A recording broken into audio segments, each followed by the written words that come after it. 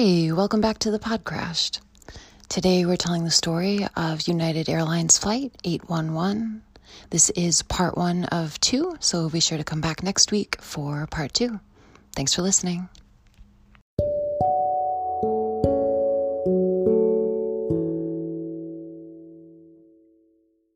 I'm good. I found my pop filter. Yes, good. It's a very silly thing to lose. It's just like a loose pop filter. Yes. But Today we are telling the story of United Airlines Flight 811.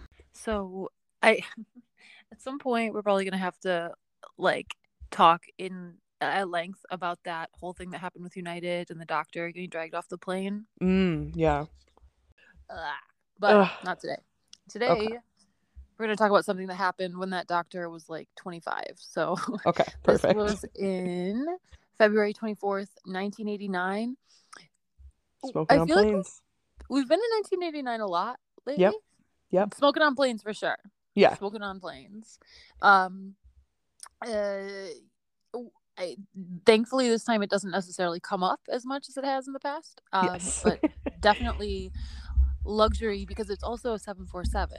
So it is the best plane to smoke on. Right. Since it's just the best plane in general. Right. Side note to everybody out there, in no way do you have to smoke to do this. It is not in any way related to actually smoking. But if you tell Marlboro your birthday, they will send you a birthday gift every year. Not only are they birthday gifts, they are the most lovely birthday gifts. Nice, personalized birthday gifts. I do not smoke. I do not smoke Marlboros. This is not a thing, okay? But I don't know why.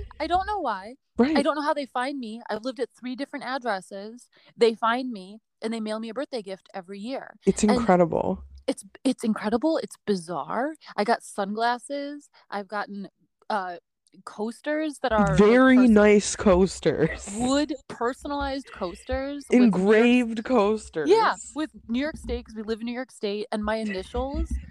I got what are they called? Playing cards in like a tin, ocean themed ones that you would bring on a boat with my initials. Oh. Have you gotten yours this year yet? I wonder what it's coming. It'll be here. I'll let everybody know what it is. Update us, please. Yeah. And everybody, listen, do it. Tell Marlboro your birthday. You don't have to tell them your address, apparently. They'll find you. They already know it. They already know. Somehow. In 1989, they probably were actually allowed to advertise, so they didn't necessarily do that. But but now they're trying hard. I know, because there's nothing about smoking when they send it to you because they're not allowed to advertise. So it's just like, happy birthday from Marlboro, like. Right. It's not like Marlboro products. Like it's not like a towel that says Marlboro on it. Like no, nothing. Like I remember those from the 90s when like my parents smoked Marlboros and they would save the do you know what I'm talking about? There was like a coupon on the Marlboro pack. Yeah. And you had to cut it out and you could redeem it with a catalog. I'm like 99% I had a Joe Camel t-shirt as a child. Yeah. 100%. It was just a thing. It was one of the brands. Like you could have like a Coca-Cola shirt, you could have a Joe Camel shirt. Right. But it's like what is the word I'm looking for? I'm not going to be able to come up with it. Derivative maybe? When you get quarterly stock, not derivative. Dividend, that's it. It's kind of like that. When Marlboro did that in the 90s, like the 80s and 90s, they're like, "Okay, thanks for smoking. We're going to give you stuff, a free stuff for saving your back." Right. That the save your box tops and your Subway coupons and all of that. That it was a good era for coupons for sure. Yeah, it was a good era. So that wasn't quite 1989. I don't know when box tops for education became a thing, but sometime after 1989. Yeah. So this beautiful, gorgeous 747, this magnificent, beautiful plane is going to fly from LAX, so Los Angeles, to Honolulu, to Auckland, New Zealand, to Sydney. So the flight is LAX to Sydney via Honolulu and Auckland. Okay. And it flew from LA to Honolulu just fine. No problem. I will just say, in your life, if you are so blessed to fly between LA and Asia. Mm. And it's like, oh, I can stop over in Honolulu. It's a terrible place to stop. I know, like, it's in the middle of the ocean, and this is back in like the days where you would have to have those stopovers. It makes your flight so much longer. Much longer. Flying from like New York to LA to Honolulu to Tokyo, which is the route that Brian and I did once, is like infinitely longer than New York to Tokyo direct. Right. Obviously, that's more costly usually, but anyway, doesn't matter. Right. Our pilots are Captain David, First Officer Greg, and flight engineer, because it's the good old days with the flight engineer in there, Randy. Randall is what's written down, but Randy is like a fun, like, cute name, right? We're calling him Randy. Fun. Yeah. So Captain David is 59 years old. This is his second to last flight ever. No. He is about to retire. This is his, I don't know, all of the movies where like the friggin' police chief gets murdered in his last week before retirement or whatever. Yeah. Captain David this is the second to last flight he will ever do ever. Okay. There's 355 people on board, 18 crew. Wow. And, okay, that's a lot. Yeah, big full plane, right? And again, so it's a stopover in Honolulu. So they've had some passengers get off, some passengers get on, whatever. This is, I won't go into all the details, but if anybody knows what Lockerbie means, so the long and short of it is, in 1988, so just a couple months, 2 months, I think, before this flight, there was a terrorist bombing on a plane over Lockerbie, Scotland. So people tend to call it Lockerbie because this plane just rained down on this little town in Scotland. I know. So I won't go into all the details of that. It is interesting, but it's the reason I bring it up here is just because it's like present in people's minds, right? Like it had just happened, just like 9/11 was very much present on everyone's mind with the AA flight that we covered. So, and since it's a pre 9/11 flight and passengers are getting off and getting on, they're like trying to be extra careful. Like everyone's aware that like we got to check the bags, we got to check the passengers, we got to make sure that, you know, try to be careful to notice if anything weird gets on.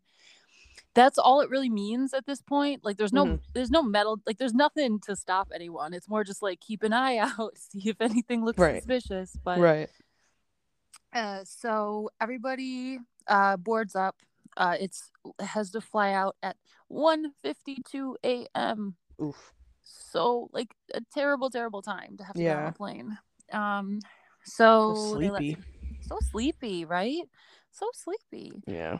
So, and like our boys, David, Greg, and Randy, they just, you know, they probably had to wake up at midnight or whatever. So right.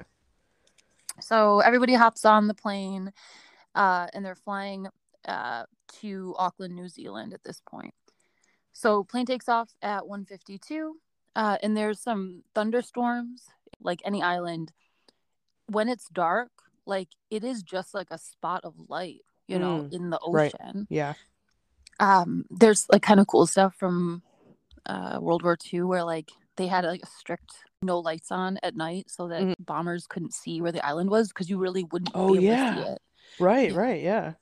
Because it is just like the vastness of the Pacific Ocean all around Honolulu, or all around Hawaii. So 1:52 a.m. plane takes off, thunderstorms in the area. They have to like kind of dodge the thunderstorms, you know, try not to get caught up in one. As they're flying out and they're ascending through like 10,000 feet, 20,000 feet, they're kind of like dodging these thunderstorms. So they keep the seatbelt light on. They tell the flight attendants, like, don't get up quite yet, you know, just hang out for a second till we're around these thunderstorms. And then they ding. Maybe if you've ever been on a plane, there's like a ding that means that it's okay for the flight attendants to get up, and then you don't do anything. When you hear that ding, you stay seated. Flight attendants get up, but you sit down. And that lets them you know, like get your drinks ready and stuff, like leave them be. So they like ding to the ding. That means the flight attendants can move around. Everybody's still seated. The seatbelt light is still on. And bang, No. the cargo door, damn those cargo doors, Oh my God. rips off, Oh. smashes into the fuselage, into the body of the plane, and then on its way smashes into the wing, smashes into the horizontal stabilizer and the vertical stabilizer. Oh, bam, no. bam, bam, bam, bam. Damn on the it. right side of the plane. So as the cargo door smashes into the fuselage, into the side of the plane, it pops like a balloon, because that's what planes do when they're pressurized, and 10 seats get sucked out. Oh my God. With 9 people in them. Oh, no. One of the people is a flight attendant named Laura. Oh. Laura goddamn holds on. Laura holds on to a seat, like the leg of a chair, holds on, and passengers pull her back in. She's very badly injured. She's badly injured, but she's still back. Instead of, flying into the ocean, she's back, in the relative safety of the plane. Another flight attendant was going up the stairs. So this is 747. Yeah, double decker. And where it got ripped off, so the cargo door, I should have specified, is the forward right side cargo door. So this is right underneath the cockpit, right? And wow, okay. so where it hit so that both levels were damaged. Oof. So one of the flight attendants was going up the stairs when this happened, and she almost got sucked out too, but she held on to the stair railing and didn't get sucked out. So no flight attendants were actually taken out of the plane. Only passengers were seated in their chairs, and their chairs got, the whole thing got sucked out. Jeez. That is just an unlucky placement. Oh my gosh. So unlucky. God. Our girl who was sitting on the stairs, May is her name. She's a flight attendant, right? Mm-hmm. From her vantage point, she's still got to hold on, right? They're at 22,000 feet when this happens. So the cabin is pressurized. So as soon as that happens, no one can breathe. The oxygen system gets damaged. Obviously, it happens to hit in a place where the oxygen system is located. So when the things pop down, the oxygen masks fall from the sky. Nothing in them, no oxygen. So everybody's got to really, stay put. Jeez. And that hypoxia is going to set in, and just the incredible shock and the certainty that it's a bomb. Bombs are already on everyone's minds. Yep. So, because there's a hole in the side of the plane currently. Yes. There's a hole in the side of the plane, a big, huge hole in the side of the plane that can be seen. People can see. Yeah. Yeah, and you can see it from both levels. So because of where it got ripped out, the upper deck where the first and business class is, and the main cabin, lower level, both of those, there's a hole in the whole side of the plane, if that makes sense. Oh my God. If you were on this plane, you would never fly again. Oh my gosh, right? How could you? But our girl May, from her vantage point, thinks, oh my God, the cockpit could have been destroyed. Oh. Maybe the pilots are gone or dead or injured, right? So she's just sitting there, has no idea. Nobody on board knows exactly what's been damaged, because nobody understands exactly what the source of the damage was. Again, going back to that idea that they believe it's a bomb. If it's a bomb in the cargo hold, right? Then the cockpit could have been directly above it and could have gotten damaged. Well, thank God it wasn't, right? So from the cockpit, the pilots just hear, a huge smash, right? And they instantly think bomb, oh my God, bomb. They start to, so the engines on the right side of the plane where the damage was, engines 3 and 4 on the right wing, start to freak out, obviously. Engine 3 is going nuts and vibrating the whole plane in its effort to keep going, because they don't just die. They are still trying to do their thing, doing their best, just trying. So engine 3 is brrr, and so they turn engine 3 off, and engine 4, it doesn't look quite right. The information it's giving them is damaged, so it doesn't seem quite right. They pull the speed back on it a little bit. Now a fully loaded, just took off from the airport full of fuel to go all the way to New Zealand Oh, Full of passengers, full of cargo, full of fuel, 2 engines. no. 2 engines, and both on the same side of the plane, You right? better start dumping that fuel. Bingo bango. That's what they start doing. Yep. You know, right into the ocean. Right in the ocean. Fuck you, We fish. love to see it. We love to see it after Earth Day. Listen, you gotta. So they're at 22,000 feet, so probably it would just evaporate in the air, and we choose to believe that that's totally fine because it's necessary. Exactly. But the pilots are trying to figure out exactly what's wrong. They immediately know that they need to, like you said, dump fuel. They need to get down, right? They need to get down to a breathable level, which is even more important than they realize because the oxygen system is damaged, right? So they need to like go back to Hawaii, right? They're about 17 minutes out from Hawaii. There are thunderstorms, we will remember, in the area. So as like bang, like they know that the engine starts to freak out, they start to descend. They call air traffic control. They try to call the flight attendants. The intercom is broken, so they can't talk to the flight attendants and they can't talk to the passengers. So as they're turning around, there is not at least I couldn't find it. I didn't find like the recording, the CVR recording for this, but there is a very good, I think, well acted, I mean, you know, in terms of like television shows, right? Well acted episode of Mayday about this that you can find on YouTube. And it's, you know, the way that the things that they're saying is basically like, okay, it's a bomb. What's going on with engine 4? Like, what's it doing? Turn off engine 3. And they're like trying to figure out, are we going to be able to like maintain altitude? Like, we have to drop, right? Because we have to get to a breathable altitude, but are we going to be able to like keep from dropping all the way and stalling, right? And again, going back to that idea that from the cockpit, you can only ever know so much. They can't see the damage. They don't know there's a hole in the side of the plane. They don't know what's damaged. They don't know what's going to work and what isn't. So again, the debris damaged the fuselage itself. The cargo door itself is obviously gone. The leading edge, meaning like the front of the wing, is damaged, which makes the plane, it's not smooth, right? It doesn't fly the way you want it to, is damaged. The horizontal, like the fins on the back of the plane on the tail are both damaged, and both engines are damaged on that side of the plane. So there's a lot of damage.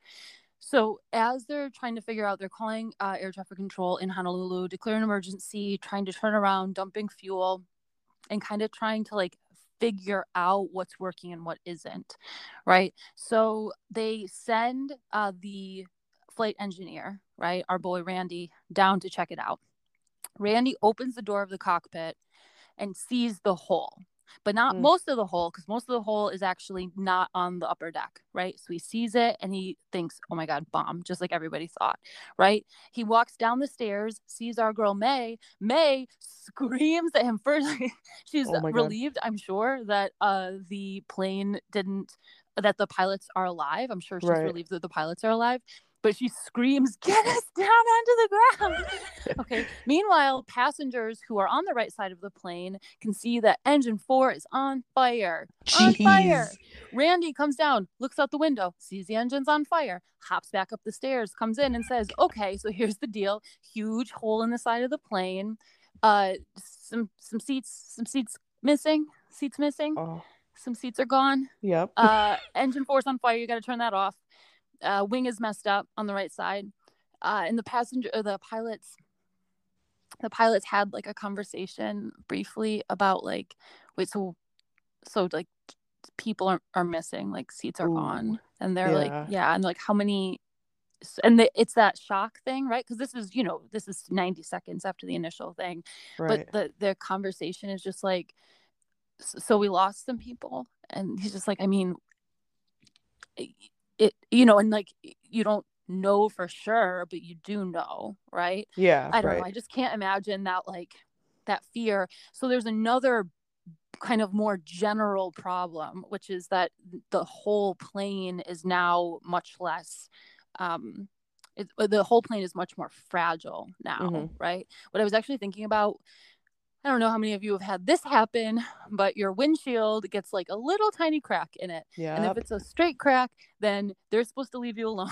at least for a little while. But if it's one of those little spider web cracks, then they pull you over and you tell them, I can't afford to fix my windshield. And they say, what if you hit a deer? Your whole windshield would shatter and the deer would be in your lap. And you paying for my windshield, officer? But anyway, so it's like that, right? So because the plane has been shattered in a way, right? The whole fuselage is now more vulnerable to breaking apart, right? And it's overweight.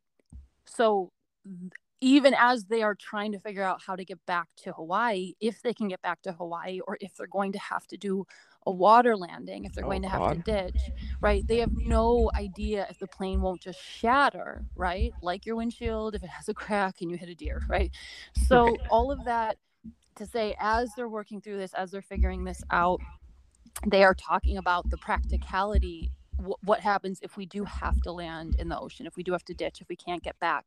So what they're doing is they've got engines 1 and 2 at full takeoff power. Full takeoff power as all the way forward, which on a 747, those engines can be at full takeoff power for 4 minutes, and they are 15 minutes away.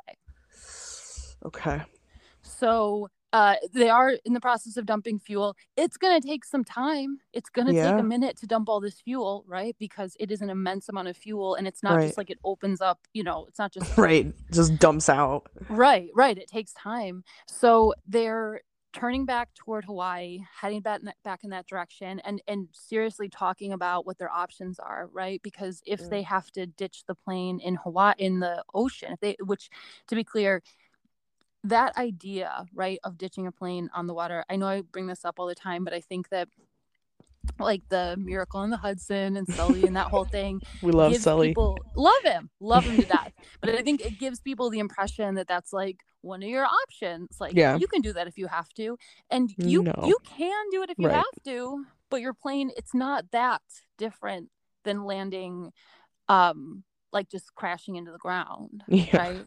And if you land, if you imagine the waves, right? If one of the wings hits the water, right? If you don't land perfectly level, and you can't land perfectly level because the level surface is moving, right? So if a wave hits one of your wings, then it'll pull that wing down, right? And your plane will spin. It's not safe, right? Right. And not easy. And there's a giant hole in the side of this particular plane at the moment. Right. So it would just super not ideal. Right. Even if they perfectly landed on like a clear, still waters, then it's going to fill up with water instantly, right? Right. So they're trying to figure it out. They do get down to breathable altitude, right? I cannot fathom what the cabin is like, because it would just be freezing cold, and like the air would just be like whipping around. And again, when you look out the window, all you see is blackness, right? Like the vast blackness of the Pacific Ocean, right? As far as you can see, they are far enough out that they cannot see Hawaii. Oof. They can't communicate with the flight attendants, which is another thing that is a real problem in this case, right? Because they need, if they are going to have to ditch in the water, they would have to do that without being able to give anyone any warning, right? So they just have to like trust the flight attendants.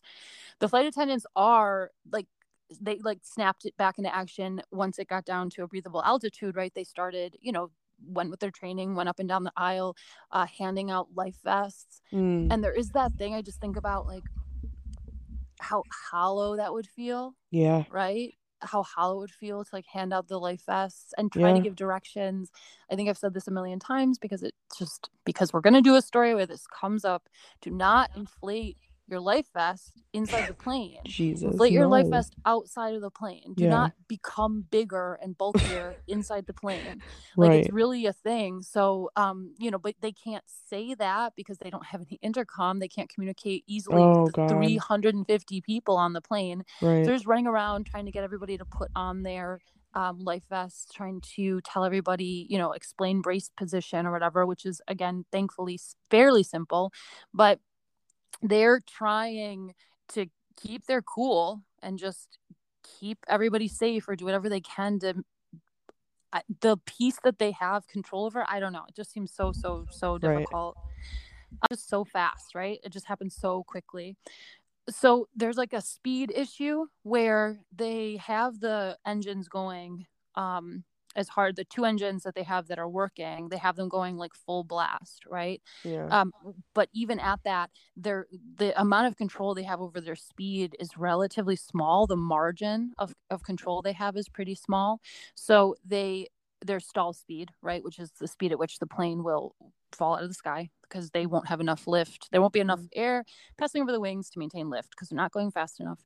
So they're like just over stall speed, right? They're like just over stall speed, which again, that's what they need to do, and it's what they can do, but it also puts them in more danger, because if those engines that are really only supposed to do this for 4 minutes don't last, then they're going to have very little time, right? Like before the plane starts to drop. So they're turning back, and as they're getting closer, they can see the lights, right? They can see Hawaii. They can start to, see like those little specks of light of the island. It's going to be so little time if they do have to ditch in the water, right? Like they're headed for the airport. They're trying to get to the airport. If they're not going to make it to the airport, there's going to be very little time to realize that and act on it. There's not a way to warn the passengers. There's not a way to warn the flight attendants. So they're getting closer. They talk about the fear that they'll be going too fast. So they don't have flaps. They don't know if they have landing gear. They have no idea if landing gear is going to work.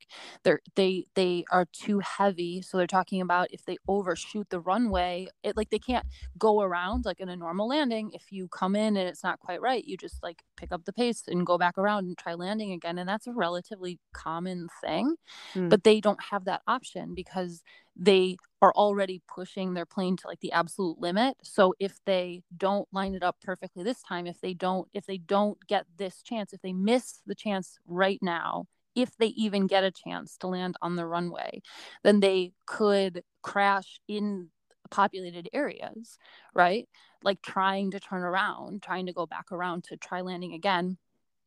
And so that's one of those things. I've seen this in other recordings, like other things where they talk about like, do we have enough hope to even try to land at the airport where we could potentially endanger other people, right? Which I just hate. That whole question makes me so sick, where you're just doing this calculation where your job is to try to land this plane with these people and you on board. But what if it's not even, if the chances of you surviving are so low, then do you have to try not to endanger other people? I just can't imagine going from like, I'm at work, I'm going to be retiring soon, to, oh my God, yeah, I forgot. Right. To maybe to maybe we shouldn't even try to save ourselves lest we hurt other people.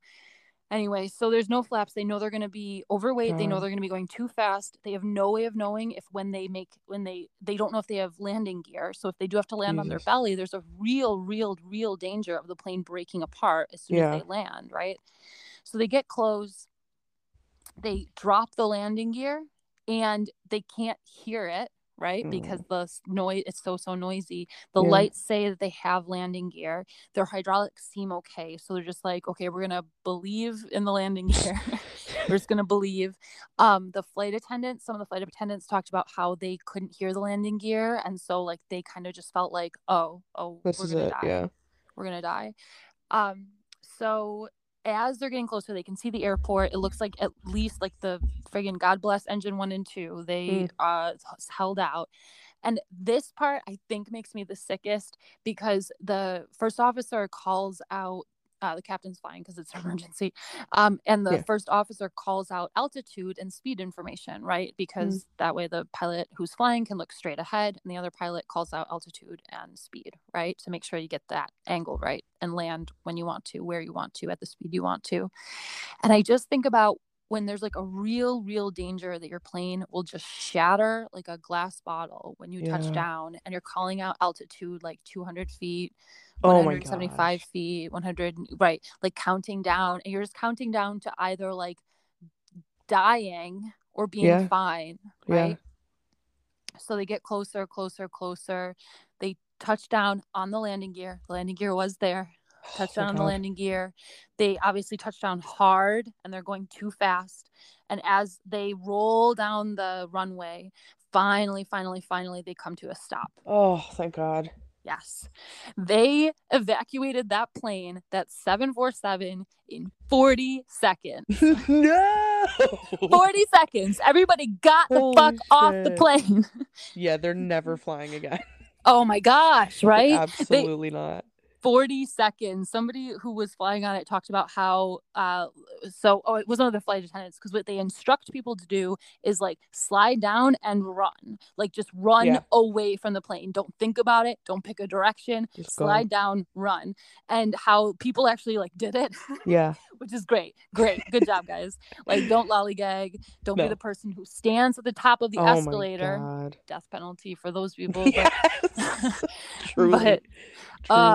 So they wait, that's over 300 people.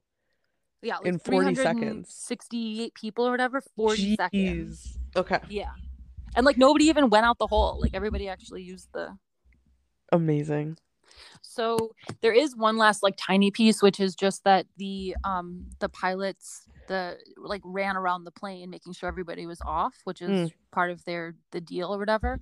But as they were doing that, one of the things I think about is you have no idea if there's another bomb on the plane. Like you believe 100% that there's a bomb on the plane. And I'm sure that's part of what inspired everybody to slide down and keep running. But that idea that you're just like checking to make sure nobody's left behind, and you don't know, right? You have no idea. So they got off the plane and could see the damage, right? Which I think that would be for like the captain who flew and got them home hadn't seen the damage until he got off the plane. And I just imagine that like wash of like ice cold water down your back, basically, just that shivering feeling. Ugh. Our girl Laura was injured really badly, but she did survive. Oh, good. Yeah, she did survive. And the people who were pulled out of the plane in the initial decompression did all die. Did they find any body parts or anything? So this is a two-parter, and usually we say that up front, but this time we didn't. This is a two-parter. So now you know. Now you know, friends. Surprise. So we're going to talk more about the investigation. And the investigation on this one is really interesting because of specifically because of the family members of people who died. So there's like details in there that, why would I spoil this story from 30? Yeah. There is like this little kind of eerie foreshadowing thing where, so that everything just happened that we talked about. And at the same time, so all of this is happening during this like 18-minute catastrophe, right? These incredibly brief, terrifying events. In New Zealand, a lady wakes up all of a sudden with a start and looks to the foot of her bed, and her son is standing there. Oh. And she sees him, and he smiles, and he vanishes. And she woke her husband up and said, I think something's happened on our son's flight since he's coming to visit us. He's supposed to arrive tomorrow. And her husband told her to go back to sleep. No. And then when they woke up in the morning, they saw the news that this had happened. And she didn't know, because it's the olden days, she doesn't know if it's her son's flight for sure. And only 9 people of all the people on board actually died out of more than 350. And she said she just knew her son had died. And that lady is a big part of what we're going to talk about next week. So if you don't have to believe in anything paranormal to enjoy the investigation episode, just to be clear, no, you don't have to believe in anything supernatural. You don't have to. We're going to talk about the investigation. But it helps. No, I'm just kidding. Yeah, it always helps. No, I just think that I I mean, I believe that happened. Whatever explanation is the most important, or whatever makes sense to you, is neutral, right? But I mean, that happened. She That had happened, yeah. that dream or that vision, or he visited her, or whatever it was. Damn. Yeah.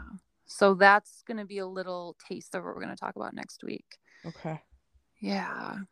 So well, I know. All right. I mean, they landed it. He landed it.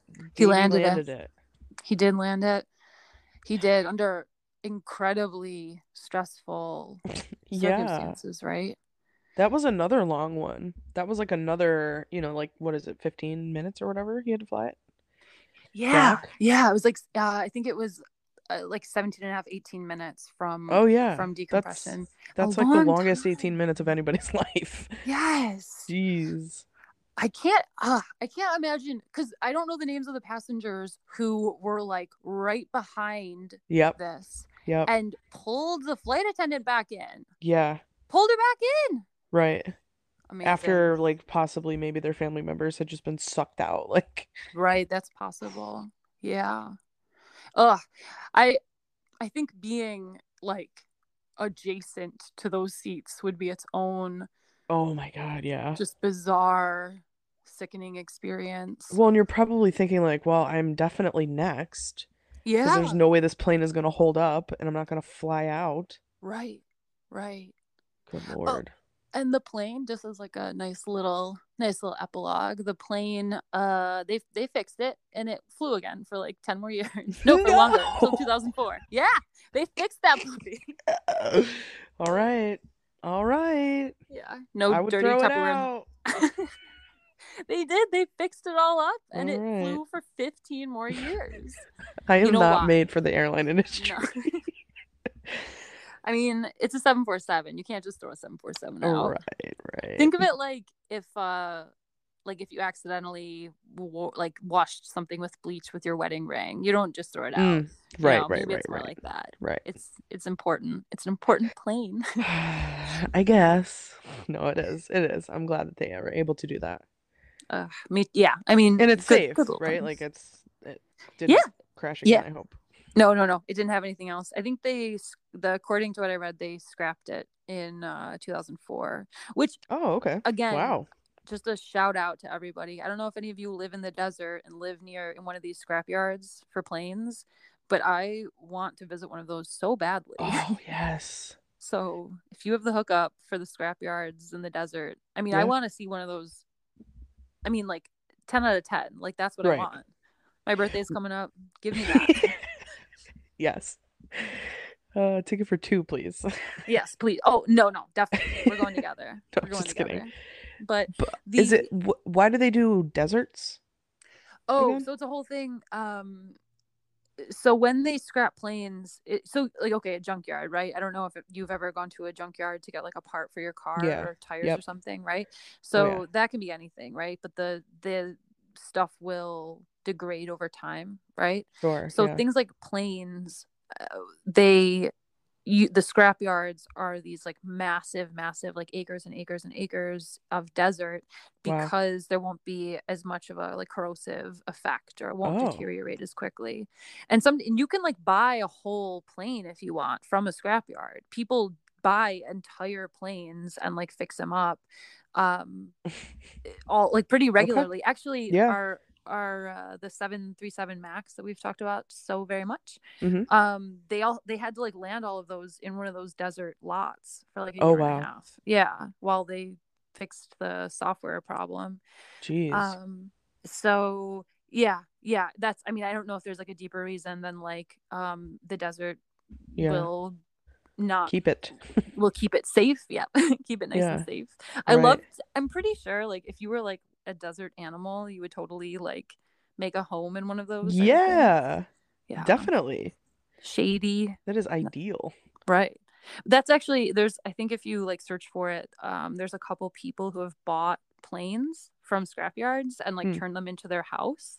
Oh my gosh, how cool is that? Oh my gosh, that would be a really cool tree house. It would be an amazing tree house. All right, when we make it, That'll be our office. That'll be just our headquarters.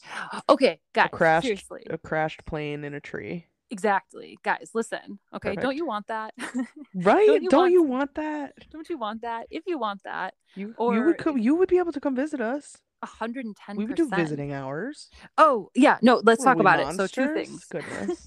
two things about that. One is please share our podcast, darling friends. Yes. Tell your friends about us. It is great. But then two, we wanted to do a hangout, and I don't know any other thing to call it. We just want to do maybe honestly a Zoom call. I don't know. And just hang out and watch the King Air video. And if you know what I'm talking about, you know what I'm talking about. And if you don't, then you'll find out if you want to hang out. You'll be like me. Yes, exactly. Fun surprise. Oh, and it's a solid thing to go into cold. Like, it's enjoyable if you've seen it. It's enjoyable if you haven't. For those of you who know or don't, I mean, you can watch it ahead of time. You don't have to watch it with us. You don't have to save it. It's okay. But FS Mania is the name of the channel, and Tim is the beautiful creator of the King Air video and lots of other videos.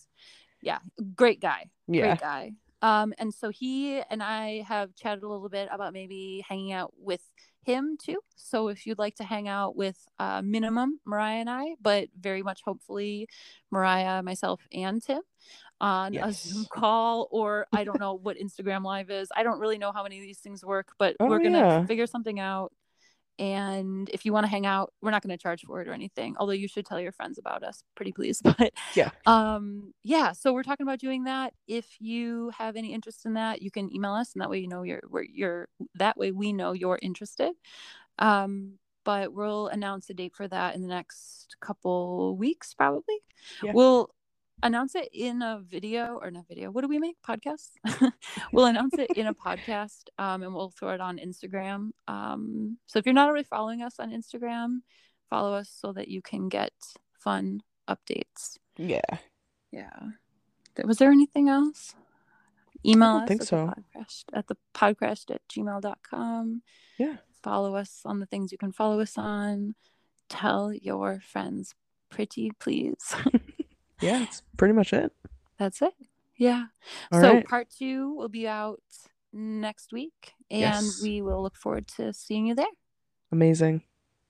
Perfect. Love you, Mariah. Thanks. Love you too. Love you guys. Bye.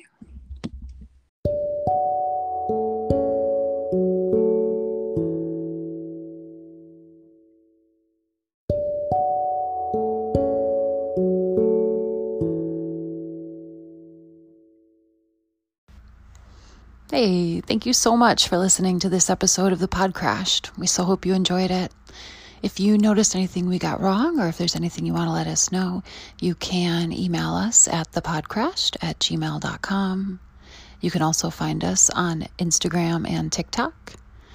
If you check out the Instagram, you'll see that we have some beautiful new art. We're going to be posting a new logo, something that might get turned into a t-shirt at some point. If you think you'd like that, be sure to let us know. And we'll see you next week. Thanks for listening.